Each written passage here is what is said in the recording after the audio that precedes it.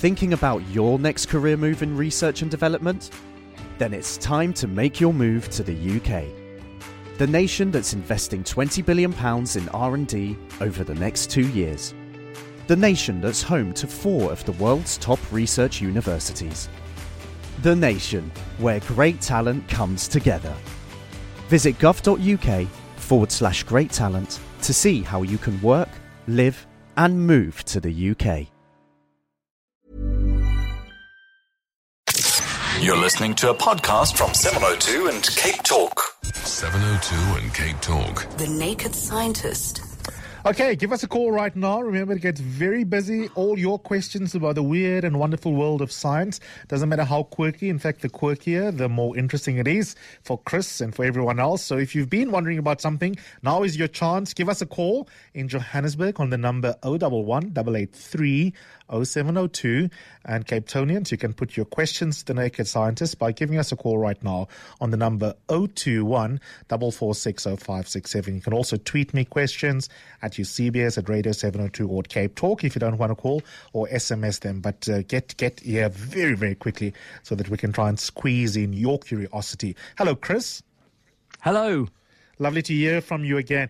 This particular science story we're going to start with this week will be of huge interest to us. Fetal alcohol syndrome is a tragedy in many parts of the world, particularly here in South Africa, in provinces like the Northern Cape and the Western Cape especially. I believe that goldfish might be holding potentially a key to fetal alcohol syndrome.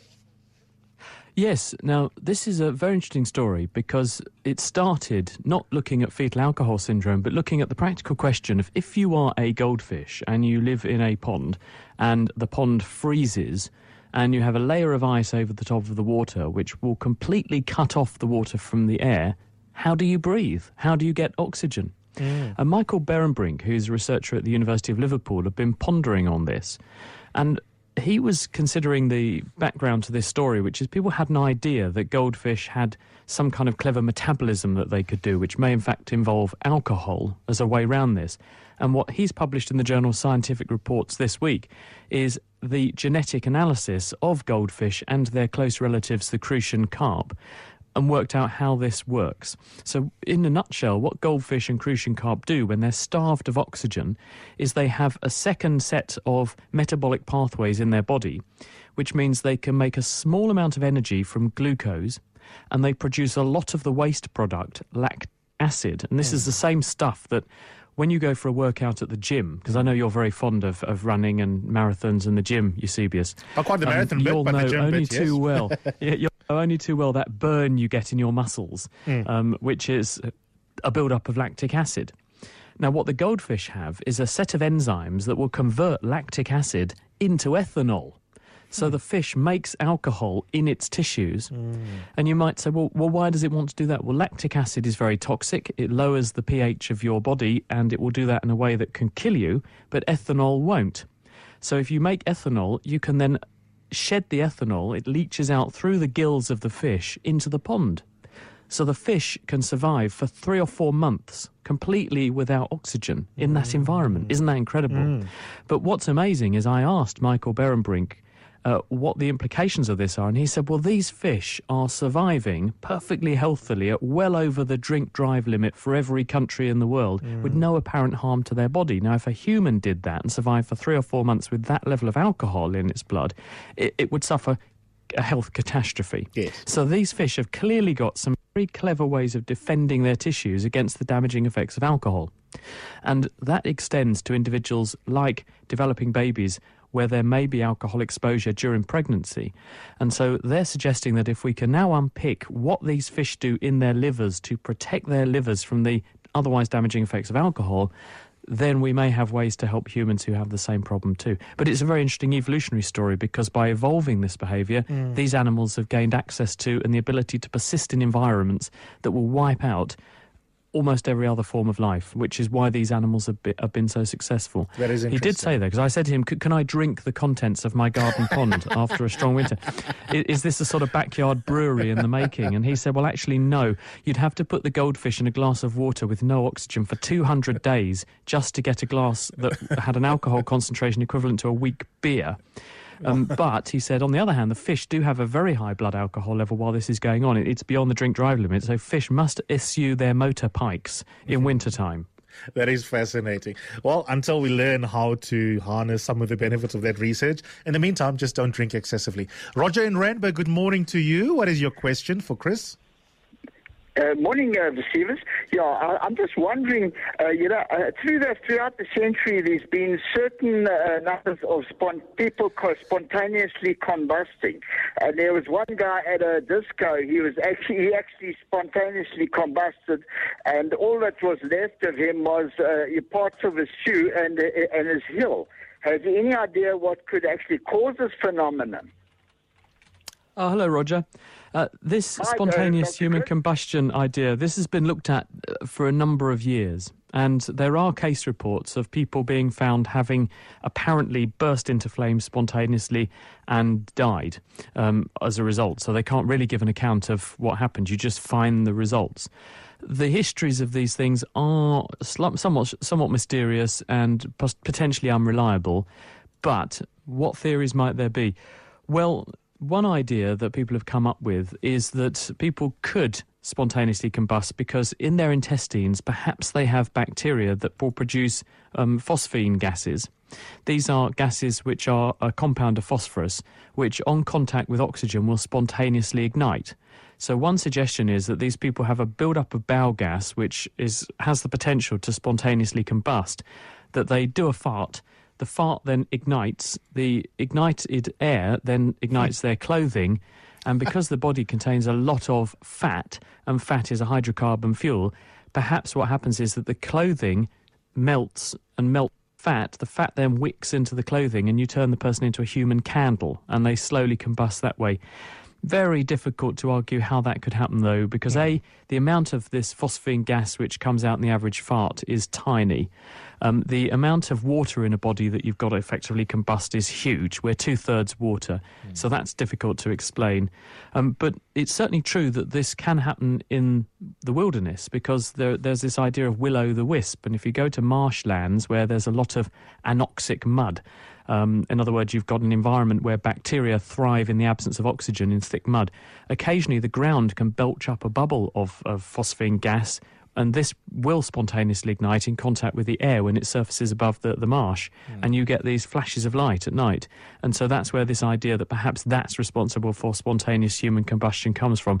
But on the whole, the numbers of cases are very small, and therefore we think that this is an exciting story that's got a bit of mystery and a bit of intrigue. So the story improves in the telling, and actually it's not really based on very many facts. More likely these people were smoking, and they just dropped a cigarette on themselves.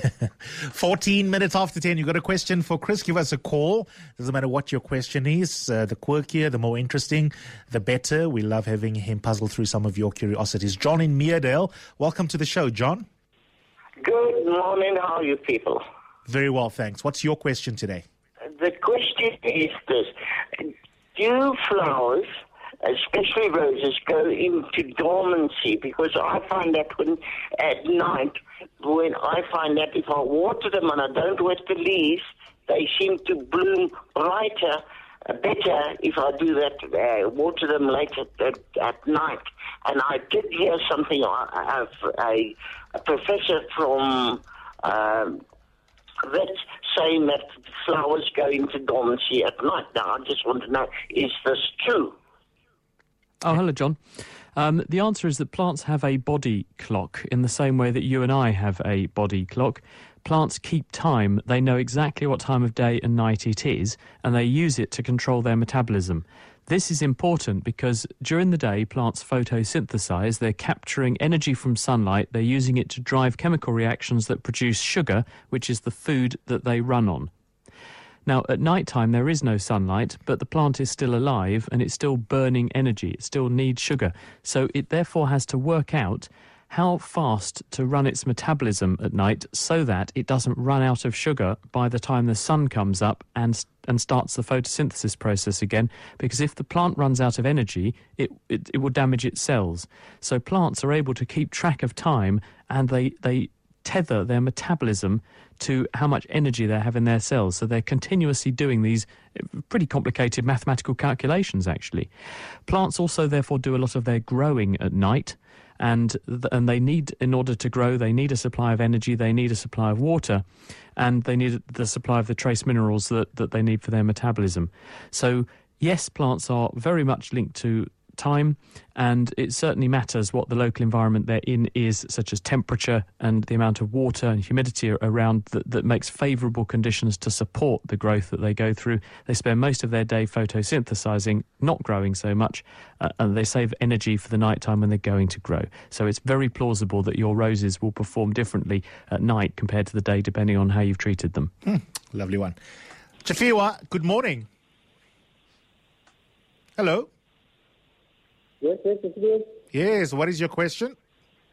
I just want to find out here, what actually happens when you suddenly get an electric shock from coming into contact with something that is not electric, like your car door, for example? Okay, good question.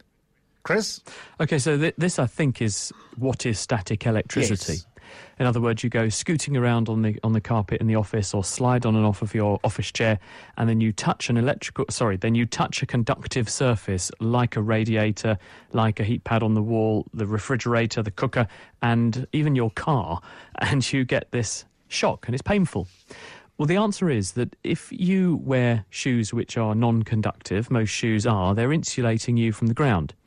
When you rub against surfaces, especially surfaces such as nylon things or plastic and that kind of thing, you can get an asymmetric transfer of charge between you and the object. In other words, you can transfer more charge off of you and onto that object, or vice versa, and the result is that you get a net electrical charge. And because you're insulated from the environment, air doesn't conduct electricity very well, your shoes don't conduct electricity very well, you don't have an inbuilt human lightning conductor to get the charge into the ground. Therefore, you have this charge difference between the earth around you and your body. And if you touch something conductive, there is now a route to equalise the charge imbalance, so you can share the excess of charge you now have on your body with the earth. And so there is a current that flows, and the flow of current will produce a little bit of pain, which is that shock. Now, this is most noticeable in cars, actually. When your car drives down the road, because it's on rubber wheels, it's insulated from the ground, and the car is rubbing against air molecules all the time as it goes along.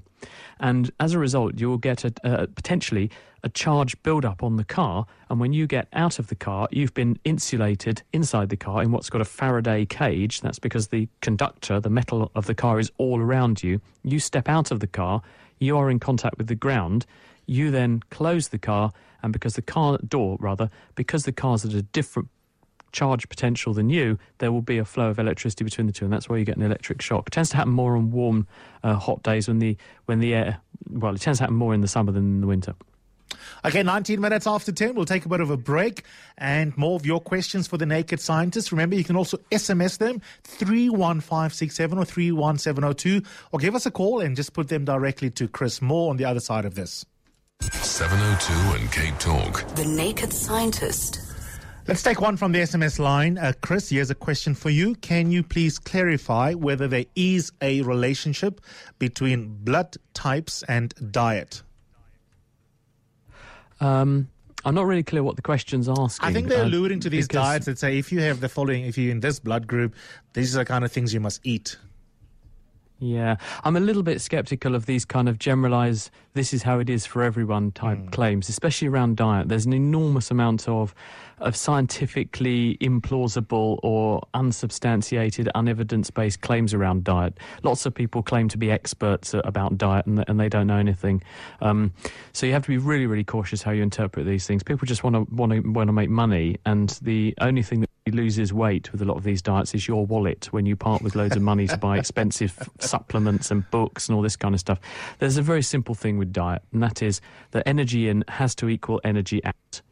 Otherwise, your weight will change. And if you eat too little and you're burning more calories than you actually are taking in, you will lose weight. If you eat more calories than you are actually burning off, then you will gain weight. And as an American friend put it to me, mouth hole bigger than arsehole, you're going to gain weight, aren't you?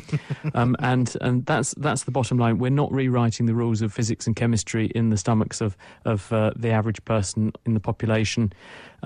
If you match your exercise to your activity and your food intake, your weight will remain stable.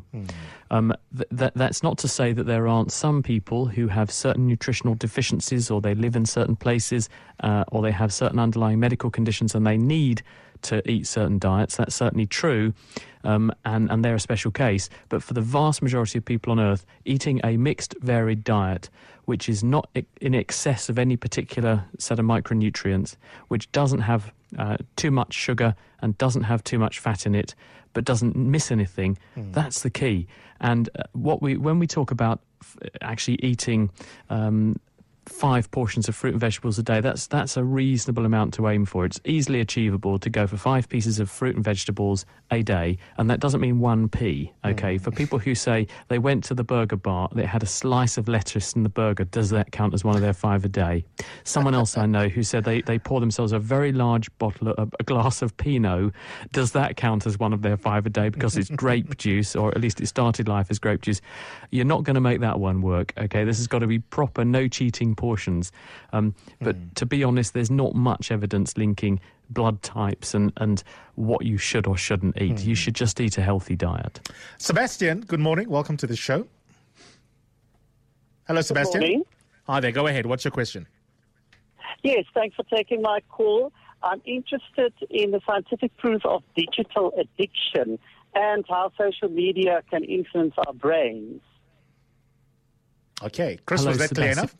enough? Yes. And this is a big worry because people are beginning to do the sorts of experiments now on the scale that we need to do them, because there are literally billions of people using mobile phones. We think there are 8 billion mobile phones on Earth now, and that means largely smartphones, because we've finally lost our love affair with the old-fashioned Nokia, and everyone's into smartphones now, and they last about 5 minutes before they go flat, unlike those old Nokias that used to last forever. But what this means is that people are increasingly addicted to or continuously in contact with the digital world, and the evidence is it is harming people's well-being. Perhaps more younger people than older people. That may be because more young people use more of the sorts of platforms that have the potential to cause emotional disquiet, but it seems to affect pretty much representatives from across the social strata. We have got stories now of young people who wake up in the middle of the night just to check their Facebook page or go on Instagram and see what their friends have posted. There's enormous amount of one-upmanship going on these social media sites where people tend to paint a very artificial picture of their life. You're not going to report on Facebook that you just got fired or that you got caught at work cheating on your leave allowance or stealing from the stationery cupboard, but you will put positive things there. So this is creating this idea that everyone else's life could be better than your life, and it's making people feel uneasy. And although everyone's doing it, if you actually ask, and people are doing these studies now, if you ask a person, does it make you feel good when your friend is having a happy life? Actually, they say, no, it makes me jealous. And so there is a real concern that we're actually creating this permanent state of emotional disquiet, this fear of missing out. And I personally don't use Facebook. We have a Facebook page for The Naked Scientist, but I'm not on there as a personal user. So I do that because I think this is a time black hole, to be honest. I'm so busy already that I don't want to get drawn into another thing that's going to take up more and more of my time. But many people I know do use this. They find them very good for staying in touch with people, but there is this potential downside. And so people are quite worried about this. We are beginning to do these sorts of studies, but the thing is, it's a huge human experiment, and no one knows yet what the outcome's going to be, but it certainly is affecting human behaviour. People have a lower attention span than they ever have before. People tend to be addicted. They show addictive type behaviours under certain circumstances to use these platforms, and it's encroaching on our social interactions. People don't talk to each other as much. They send them text messages and emails, and when you go out to dinner with people will have a phone sitting on the table with you. It's like an invisible dinner partner, and the minute the phone goes ping ping, they stop the conversation and start concentrating on their phone, which actually I regard that as exceptionally rude, and I would never do that. I don't do that, but I know many people, especially many younger people, who do, and it's regarded as perfectly normal, but it's not part of normal human interaction as we know it. And it could therefore have quite profound differences. And it is going to affect the way that your brain develops, because your brain is the product of your life experiences and your upbringing. And if this sort of behaviour is part of that, it will produce a different brain shape and structure and the way your brain works than the person who hasn't been exposed to it. Fascinating. Megan, good morning to you. Thank you for your patience. No problem. Good morning, gentlemen. I trust Hi, you're Megan. well today. Very well, thank you. My question is, I have a huge disdain for people and this poor planet that we are living on. I don't think this planet has much of a future left for us. My question is, the way we are going, do we actually have much of a chance of getting to Mars because it is so far away and our technology is not nearly what it needs to be? Well, Megan, that's a very important point and an interesting one. We certainly can get things to Mars because there is a rover, Curiosity, the size of a small car, driving around on Mars right now. 40 years ago, we got people to the moon, or more than 40 years ago, we got people wandering around on the moon. So certainly human endeavour could do it. Whether or not we want to, though, is a different matter. Mars is horrible. The Earth is wonderful, and Mars is horrible. It's got no atmosphere, and I don't mean in terms of emotional atmosphere, a nightclub-type atmosphere, kind of a hip and happening place. It's got no atmosphere. It's this thin rind of carbon dioxide around the planet. There's radiation. It's horribly cold. You think Johannesburg in winter's cold. You want to try Mars. It's horrible. This is not the place that we've evolved to live. And so if we did go there, we'd end up living in a bubble, in a very artificial environment. It would initially be a one-way trip. There's no guarantee about to get people back. We could almost certainly get people there, I would say. I think we probably would. But would we be healthy? Would we be happy? Because psychological well-being is so important. We're a social species. We thrive on change. We thrive on challenge. We thrive on interaction with each other and doing things and getting out and immersing ourselves in nature. We wouldn't be able to do that on Mars very easily, and I think people would find it extremely distressing, and I think they'd get very claustrophobic, and I think they would crave a return to Earth. I think we need to invest in this kind of thing because this is our future, to explore and spread our boundaries, but at the same time we need to have better stewardship of the planet we live on. Absolutely. We need to keep the number of the population under control. There are too many humans at the moment, unfortunately, and it's not slowing down, and we are using enormous numbers of resources, and we will damage the planet, but if we push ourselves into extinction, the Earth doesn't care. The planet's been here for 4.5 billion years. It will be here for another 4.5 billion years at least, which is how long the sun's going to live for. It's just whether or not we are part of that equation. The Earth will be here. There will be something living here. Bacteria will almost certainly survive. But whether we do is a different matter. Chris, thank you so much for all your insights. Much appreciated. It's a pleasure. Thanks, everybody. Bye-bye. Thinking about your next career move in research and development? Then it's time to make your move to the UK. The nation that's investing £20 billion in R&D over the next 2 years. The nation that's home to 4 of the world's top research universities. The nation where great talent comes together. Visit gov.uk/great talent to see how you can work, live and move to the UK.